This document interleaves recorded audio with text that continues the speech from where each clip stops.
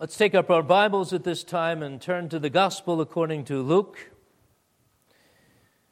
The account of Jesus' triumphal entry into Jerusalem, last time in his humiliation before he rises from the dead on the next Sunday. Luke 19 and verse 28, we'll begin reading and through verse 44. You could find this account of the triumphal entry of Jesus into Jerusalem in all of the Gospels, Matthew and Mark and John as well. But we read from here, we'll be referring to the other passages as well. Hear the word of God. When Jesus had said this, spoken of the coming judgment upon the unfaithful servants, the Jews, when he'd said this, he went on ahead, going up to Jerusalem.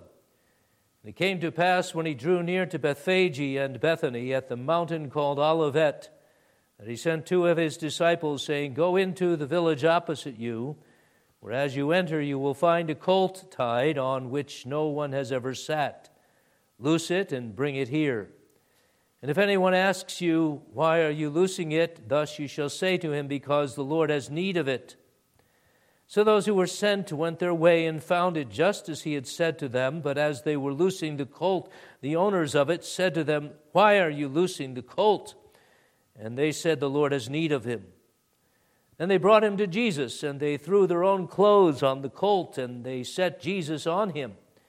And as he went, many spread their clothes on the road. Then as he was now drawing near the descent of the Mount of Olives, the whole multitude of the disciples began to rejoice and praise God with a loud voice for all the mighty works they had seen, saying, Blessed is the King who comes in the name of the Lord, peace in heaven and glory in the highest. And some of the Pharisees called to him from the crowd, Teacher, rebuke your disciples. But he answered and said to them, I tell you that if these should keep silent, the stones would immediately cry out. Now as he drew near, he saw the city and wept over it, saying, If you had known, even you, especially in this your day, the things that make for your peace, but now they are hidden from your eyes. For days will come upon you when your enemies will build an embankment around you, surround you and close you in on every side, and level you and your children within you to the ground. And they will not leave in you one stone upon another, because you did not know the time of your visitation. That's as far as we'll read. May God bless us as we've read the well-known account of Jesus' triumphal entry into Jerusalem, the beginning of his Passion Week. Noteworthy is the fact when Jesus was going to go to Jerusalem, he was bent on going to Jerusalem. Verse 28 reminds us that when he had spoken of certain things, he went on ahead going up to Jerusalem. Not far before this, in Luke chapter 9, we read in verse 51 and 53 that Jesus had the same resolution then. Now it came to pass when the time had come for him to be received up, that he steadfastly set his face to go to Jerusalem. His face was set for the journey to Jerusalem, set, journeying to die and to go to hell. Striking the steadfastness of the Savior for these reasons. One, Jesus knew he would be rejected. He's just spoken of that in the context of his going up to Jerusalem. He knew he would be rejected. Two, though it was determined of him by God that he should die, he himself, with purely human, really human, sinless desire, determined himself to go. He was resolute. He was driven in obedience to go to Jerusalem to do Father's will for the salvation of his people. Another striking thing is that Jesus would enter Jerusalem at this time and for the first time let it be known that he was Messiah. He will go, and he will go at this time, and he will go in this way on a donkey, precisely to make it known to the people that he is Messiah. Whatever they think of him, he, on his part, will clearly reveal by his actions and words that he is the Savior of the Jews, the lost sheep of the house of Israel. Never before had Jesus wanted his true identity to be so clearly and publicly known. But now is the time, this Palm Sunday, as we call it, the day the Lord has made to teach of himself, to teach sinners what sort of sinners they are, and that he's come to save. We learn lessons here of the truth of God, the truth of his grace. In fact, these are reasons, these lessons here, for our eternal Palm Sunday praise. I believe we will be praising God for Palm Sunday leading to Good Friday and the next Sunday, his resurrection. There will be eternal praise before the angels and before God and the Lamb in heaven for Palm Sunday. Besides that, there will be an eternal pondering of these things that are too high and too deep and too broad for us. And then there will be an eternally marveling people in heaven, marveling that this Palm Sunday, leading to the cross as it does, is for our salvation and peace. So I remind you, Jesus went on ahead, resolute, determined to go into Jerusalem that last week of his life on earth. He went on ahead. Shall we not follow him? All the way to the cross and the empty tomb, let us follow him. So, want to consider Palm Sunday praise and that it's fitting, and then what I would call paradoxes and that they are eternal ones. They're not for us ever really to figure out. And then finally, Palm Sunday praise for our peace. For Jesus reminds the Jews in Jerusalem that did not know him and that it was their day, that they will be judged because they did not know the things that make for their peace. Verse 42.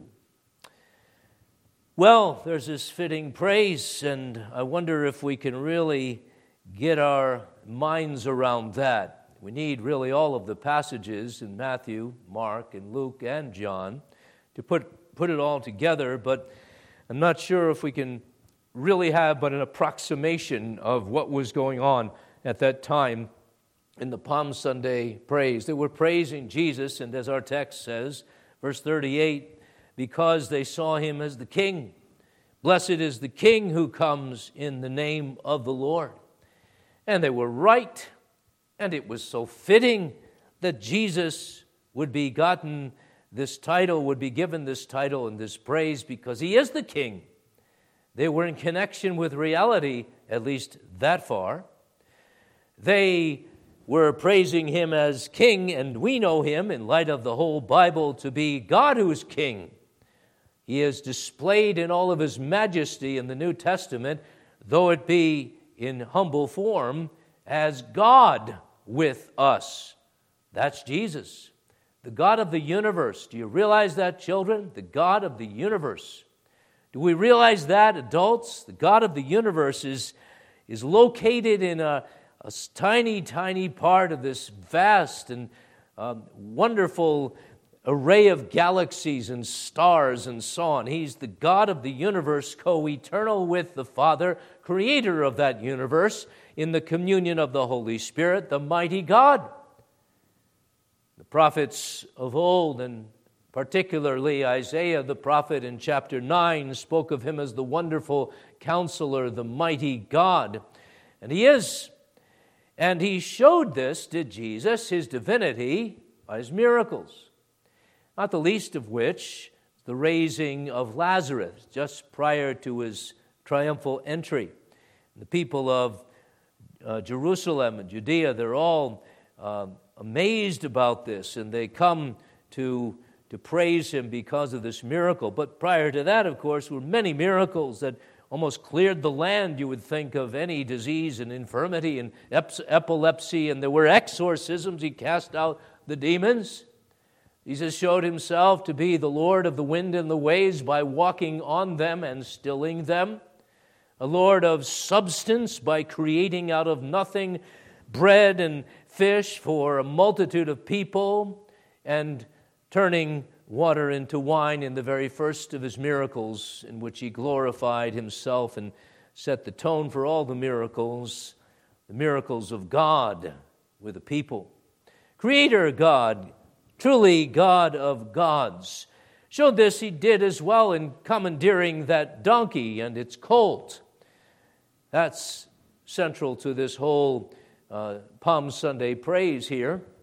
He's riding on this colt, which he knew of, and of which he spoke to two disciples that they should get this. And he who is the Word of God is true to his word. And yes, they found the donkey there, and he commandeers this donkey's colt and sits on it. And though colts don't like to be ridden, we're told, foals of donkeys, they don't like to be ridden because they're unbroken, they're not used to people. Yet Jesus, he is able to sit on this donkey. This donkey is submissive to him.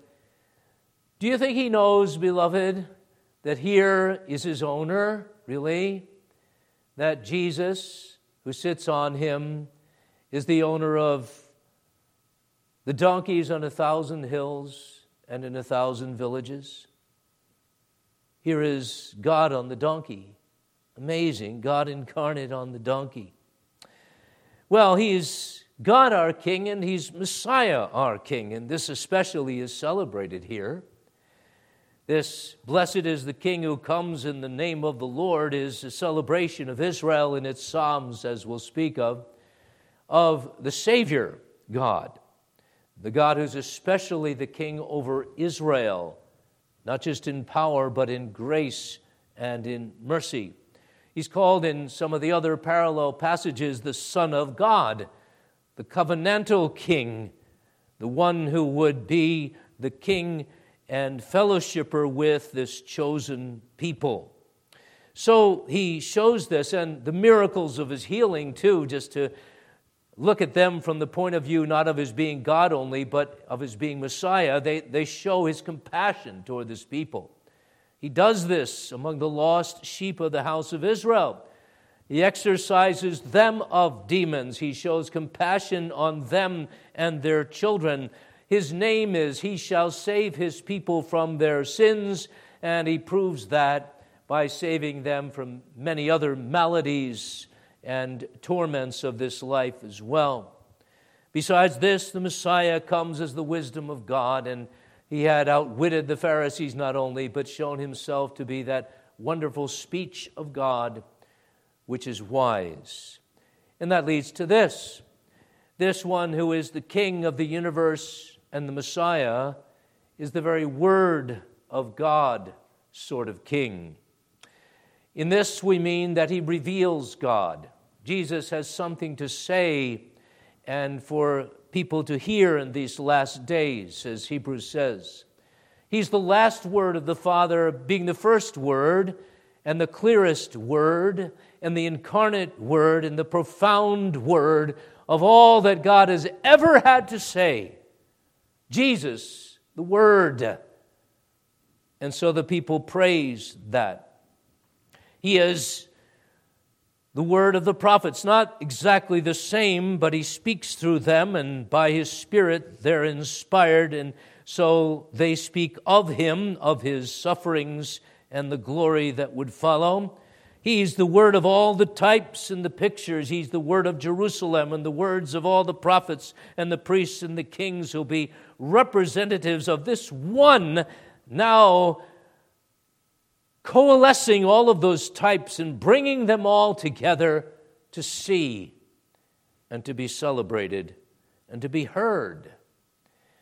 Now specifically, there are 3 Old Testament words or prophecies being fulfilled at this time. I refer to the well-known one of Zechariah, the prophet. In Zechariah chapter 9 and verses 9 and 10, we read this: "Rejoice greatly, O daughter of Zion. Shout, O daughter of Jerusalem." That's what they're doing. "Behold, your king is coming to you." He's coming, and he's coming to you. "He is just and having salvation, lowly and riding on a donkey, a colt, the foal of a donkey. I will cut off the chariot from Ephraim and the horse from Jerusalem. The battle bow shall be cut off. He shall speak peace to the nations. His dominion shall be from sea to sea and from the river to the ends of the earth." The people heard that word. They saw that word. They saw the personification of that word of Zechariah bespeaking the manner of his coming. As we'll speak of presently, he comes on this donkey, the foal, the colt of a donkey, a baby donkey, as it were.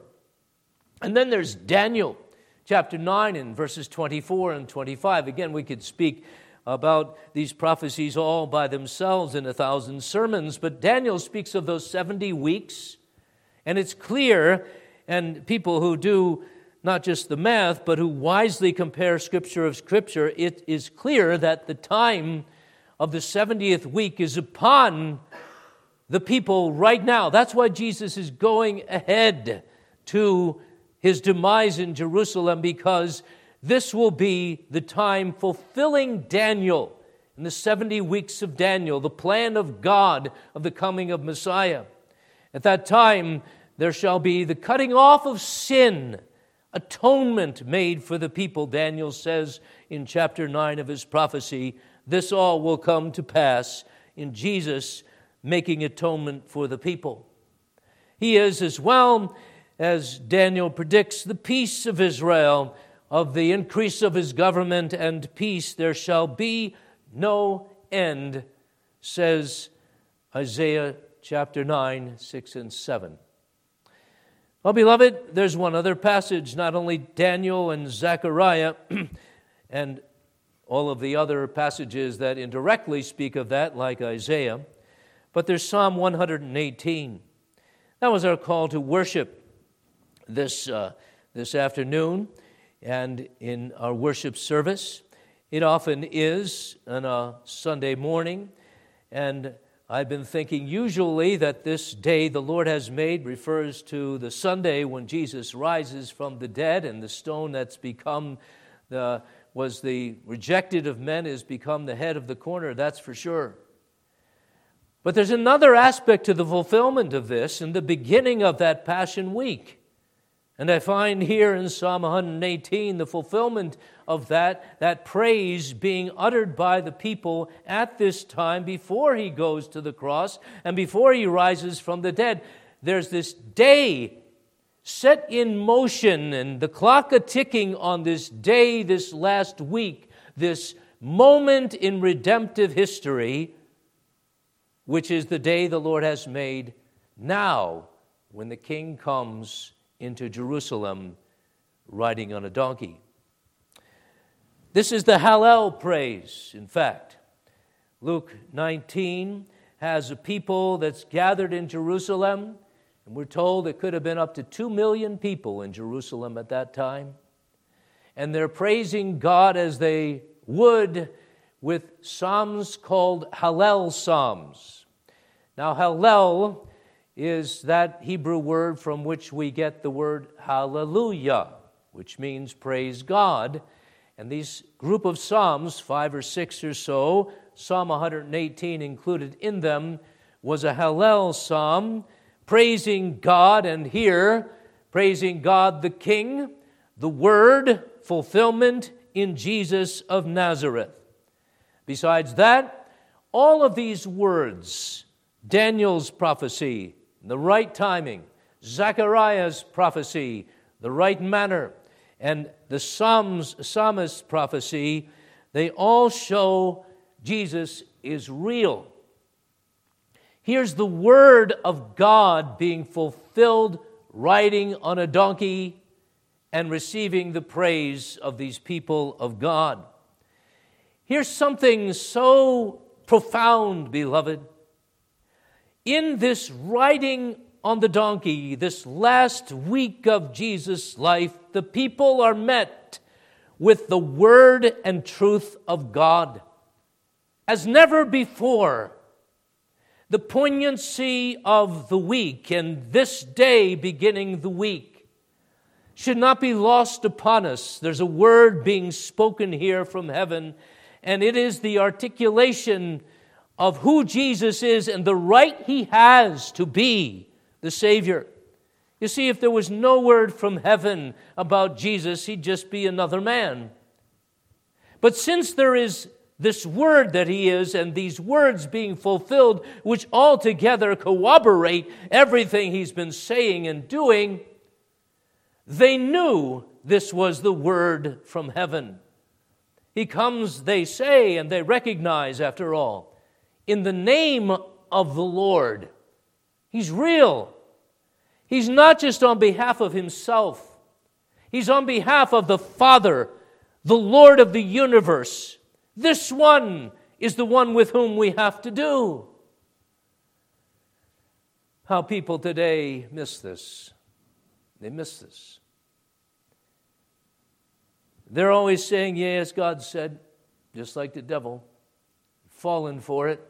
There's nothing so clear as this, that Christians can be confirmed in this. There's nothing so clear as you Christians make it out to be. Jesus, after all, he's just this man. He dies maybe for a good cause, but he's just this man. He comes, and like other heroes have come and died for their cause, he might be followed by some of you, but he's not for me. Hath God said this? I don't know. The scientists haven't proven it. But Jesus does prove this on this day, and God proves it through him. He has spoken. Listen. Listen. Sinner, listen. This King comes for you and for me. If we would have similar exuberant praise. Praise, oh, they did. The people at that time, their activities, they showed they were almost beside themselves. People were cutting down palm branches, which were symbols of joy and even eternal life. They would put palm branches on their graves, we're told, to symbolize eternal life and hope beyond the grave. They were waving them in celebration of this one who was the Messiah, they believed. And those coats, they were casting their coats in front of him. They first put them on the colt so that Jesus wouldn't get dirty, I suppose, and beneath his dignity.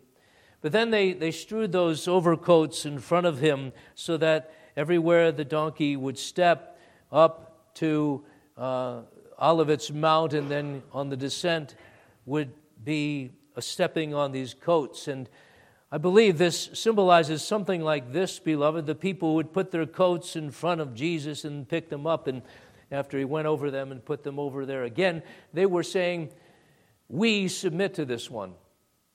Those coats represent who we are, will submit to him, will even be stepped on by him because he's king, he's a good king, he's Messiah king, we live for him. This is some sort of obeisance, and not slavish, but joyous. They were so happy finally to have a king and not Caesar lording it over them. This one, King of the universe, King of Jerusalem, King of their salvation. And so by their activities and by their exuberance and their speech, they were shouting and beside themselves so that the Jews would say, the whole world has gone after them. The whole world. There was a mob, you see, that came from Jerusalem up the Mount of Olives to the east, I believe, of the city.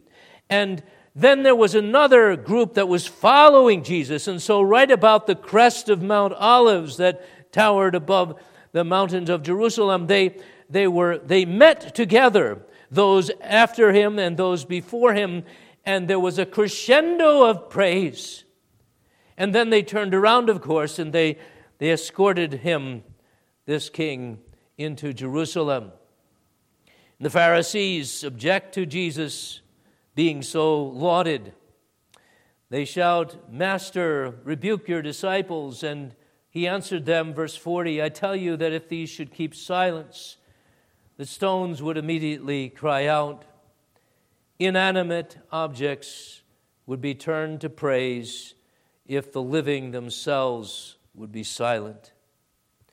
So all of this because Jesus went ahead and set his face like a flint toward Jerusalem, and not just toward the cross, though that was the goal, but even toward the first day, his coronation, as it were, the publication of his identity finally as Messiah. Now this leads to certain of the paradoxes that I wanted to share with you that I have. Maybe this is just me, but I find puzzles here, and I've yet to figure them out in my short life, and I dare say it's going to take me all eternity to try to figure it out. For example, that donkey. There's the King of the universe on a donkey, and this was no normal way for a king to come in. Zechariah 9 points us back to the peculiarity of this Messiah's coming. Your king is coming to you. He's just in having salvation. He's lowly, meek, and humble, and riding on a donkey. And we're told that after Solomon, and after the kings would be known riding on steeds, riding on a donkey would be considered beneath the dignity of a king. Donkeys were beasts of burdens. White steeds and white horses are symbols of power and glory of a triumphant dictator or something. But Jesus, by this, you see, is revealing he's no normal victor. His is no normal kingship. He is this king of peace, and of a peace that is earned and acquired and gotten, however you want to say it, not in normal ways, not with fisticuffs, not with plottings, and not with bows or swords or tanks or horses, but with his blood. This is so profoundly different, you see, than what the people would have been used to. There's their understanding of victory and kingship and being pronounced king, and maybe Jesus soon to overcome the Caesars was so different than ours. For example, did you know that there was something called a Roman victory? And when a Roman general would overcome in battle at least 5,000 and kill them and gain territory for the Roman Empire, add to the territory of the empire, that Roman general who had caused 5,000 to fall at the edge of the sword and gain territory would be celebrated. And perhaps he'd lead his armies and then the captives, and he'd lead them into captivity. But what he would do then was go straight to the temple in the city, whatever city it is, this Roman general, and he'd offer a sacrifice to the gods, showing that there was some power that he bowed to as well. And so this Roman general would gain the favor of the gods. Well, that's the Roman victory. And then you have Jesus' victory. How different? How different? Jesus, after all, when he conquers, he makes alive those conquered. And that's the fame of Jesus in the church. He's conquered us, beloved. He's conquered our sins. And he leads us alive And yes, he leads captivity captive, and he spoils principalities and powers, but his main conquest is a people out of this world to be in his fellowship and to love him forever and to be blessed of him. And of course, Jesus doesn't go straight to heaven to sacrifice to some god besides God. He is God, and even now, as he's riding on this donkey in to show the difference between him and the rest of the Roman generals, he's the Lamb. That's another thing I find that you need to ponder here. Did you know at this time of Passover, when Jesus comes to Jerusalem his last week, there are lambs all over the place. People had to have, and families had to have these lambs, hundreds of thousands of lambs to be sacrificed for the Passover meal, celebration of their deliverance from Egypt. And Jesus comes, and he's the king on a donkey, but he's a lamb king. He's the lamb. He's the lamb who comes and will offer himself on the cross. And there's all these other lambs, and somehow he would draw the people's attention to himself, the Lamb King, who is the Lion of the tribe of Judah, but a lamb, our Passover. So I ponder this king on a donkey, this king who's a lamb, and I ponder also the fact that the Bible seems to be making a strong point here, the fact that Jesus needs the donkey. Not a white horse or a mighty steed, but I want to focus just on the fact that he needs the donkey. And that's what he told the disciples. He says, "Go into the village opposite you, where as you enter you will find a colt tied on which no man has ever sat. And when the owner says, 'Why are you loosing it?' you'll say to him, 'Because the Lord has need of it.'" And that's exactly what the disciples said. The Lord has need of it. Maybe this word that the Lord needs something shouldn't be so unusual to us, because the Lord needs, in his humanity, he needs a cup to put the water in. He needs food, and he needs sleep, and he needs companionship like we all do, though he's alone primarily.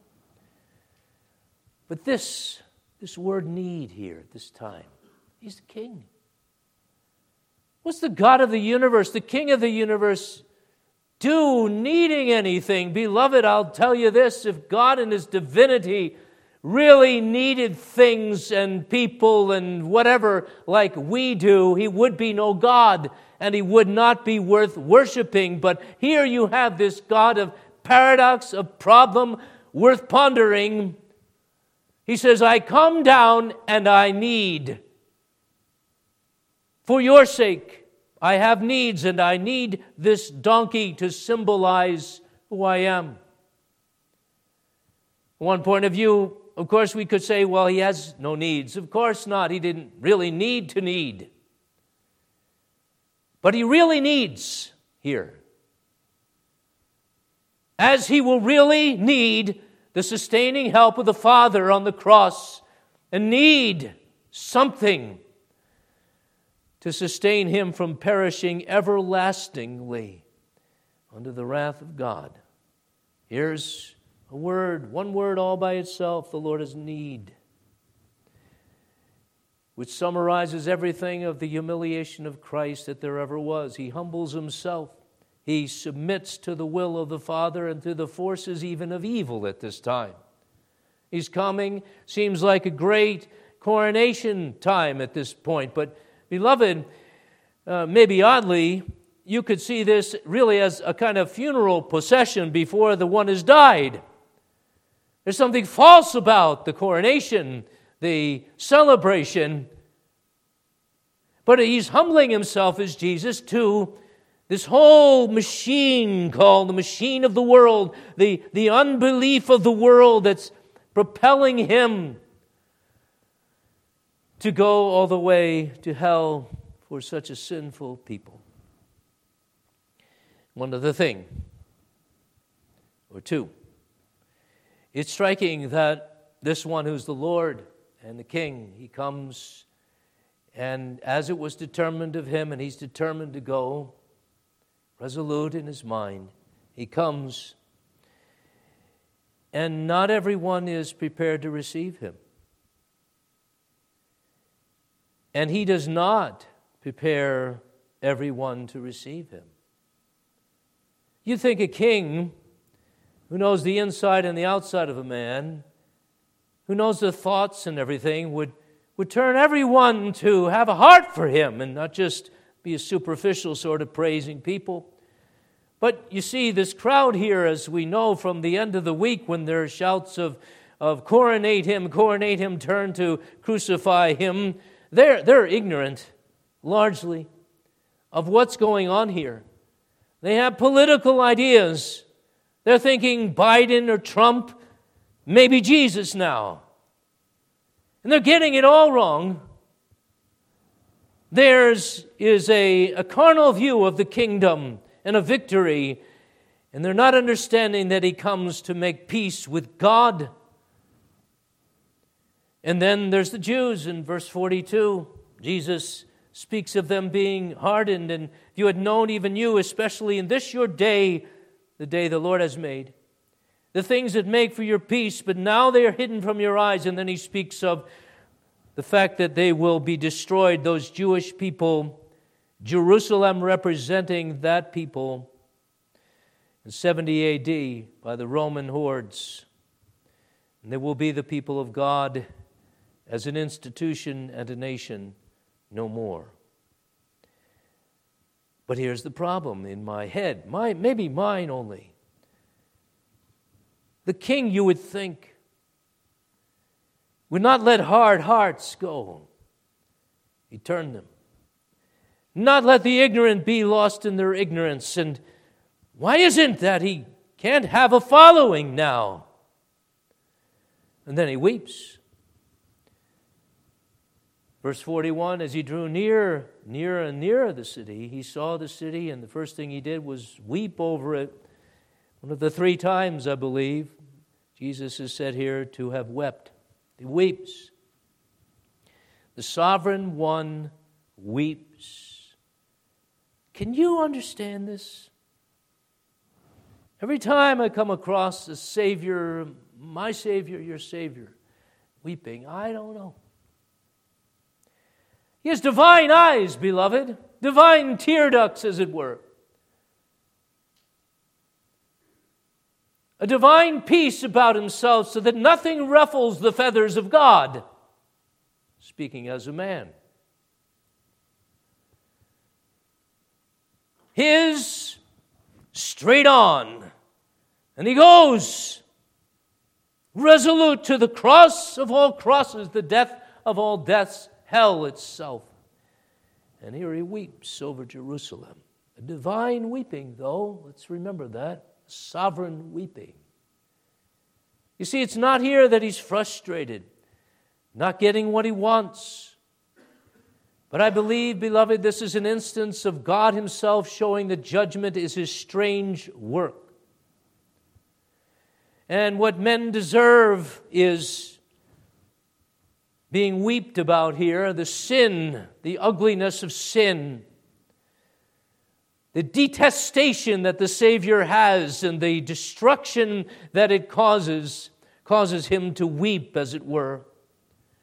And so Jesus is not coming to Jerusalem and announcing to them a hardness and a judgment upon God as some kind of cosmic ogre who heaps judgments upon sinner for the sake of heaping and dashing to pieces the vessels of wrath fitted to destruction.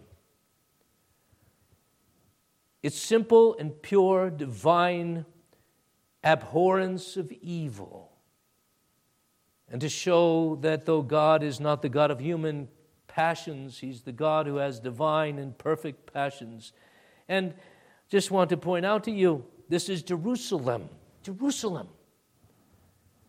of which the psalmist said, Psalm 48, great is the Lord and greatly to be praised in the city of our God in Jerusalem.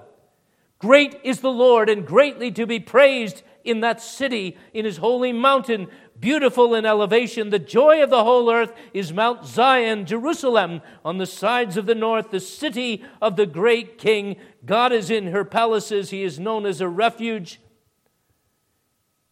To that city, Jesus comes and weeps over it because they've rejected him. She's no longer the city of the great King. She should have been for praise.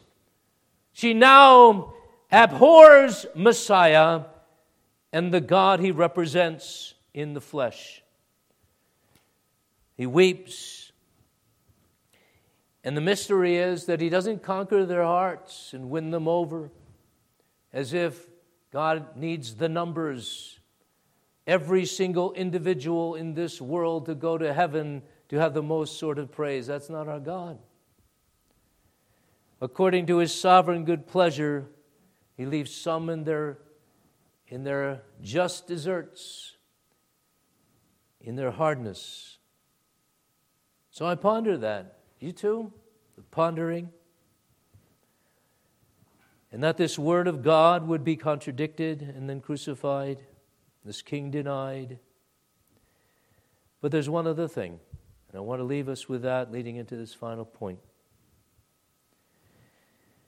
Jesus comes, and the prophet says, "Blessed is he who comes to you, Jerusalem. Thy king cometh unto you." And all these sinners around, and these ignorant ones, and these hard in their hearts, the blind leading the blind. Still he goes, beyond the first day, to the next, to the garden, as you heard this morning, to the cross. Now, why does he do that? Why does he do that? Comes to those people anyway. I say to you in the name of God, because on Palm Sunday is revealed the God of mercy. He's just and having salvation because he loves us. And his love is not conditioned upon our knowledge of him, our acceptance of him. It is this sovereign king love whereby he loves us, dies for us, rises again for us, and pours out his Spirit so that we become his people and we know his peace. Well, beloved, that's my final point, but before that, I want to remind you that there may be none of us here that says, I wouldn't be so ignorant of Jesus. My praise would have gone beneath the surface. I would have followed Jesus all the way to the cross and not run away. None of us can say that. Because you were there in the crowd, and so was I. The nature even of the people of God's good pleasure still remains the same as Adam, who deny what God says, who compromise, who are distracted by one distraction and then 10 and then 1,000 besides. Anything rather than simply having the Word of God and the promises of God dwell in us and be our hope and be our life and be our everything for us. More. Don't think for a minute that you're beyond the Pharisees who were telling the crowd or telling Jesus, shush them. Shush them. See those Pharisees? They were afraid of a Roman reaction to this world going after Jesus. They were afraid that Jesus would upset the status quo and the normal relationships that this Jewish nations had, and all but sovereign within this kingdom of Rome. They were afraid to upset this peace, which was no peace that they had, submitting to Rome and its rule and its laws rather than to God and his laws. They represent us all. We have no need for Jesus. We just won't say it, will we? but we say it every time. Our Christianity is all about everything but Good Friday. It might even be Easter. Ours is an Easter Christianity, but without the cross. Our Jesus, sadly, is practically for us a convenient Jesus. But when it becomes and needs to be a cross Jesus, we're not there. We're not there. We miss, as does the people, the donkey and the significance of that. We miss the significance of this word being denied but spoken loudly and clearly. When it comes to our bleeding, we justify ourselves in our unbelief.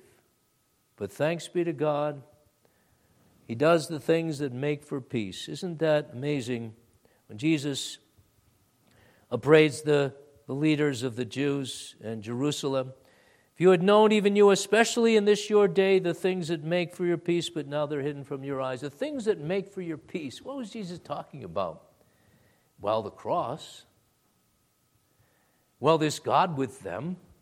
Well, this word of God being fulfilled and the prophecy now come to pass incarnate and in this Son soon to be bleeding and dying for sinners. Oh, yes, that's the things that make for peace. The activity, the words of the Word, and everything that will lead up to His crucifixion.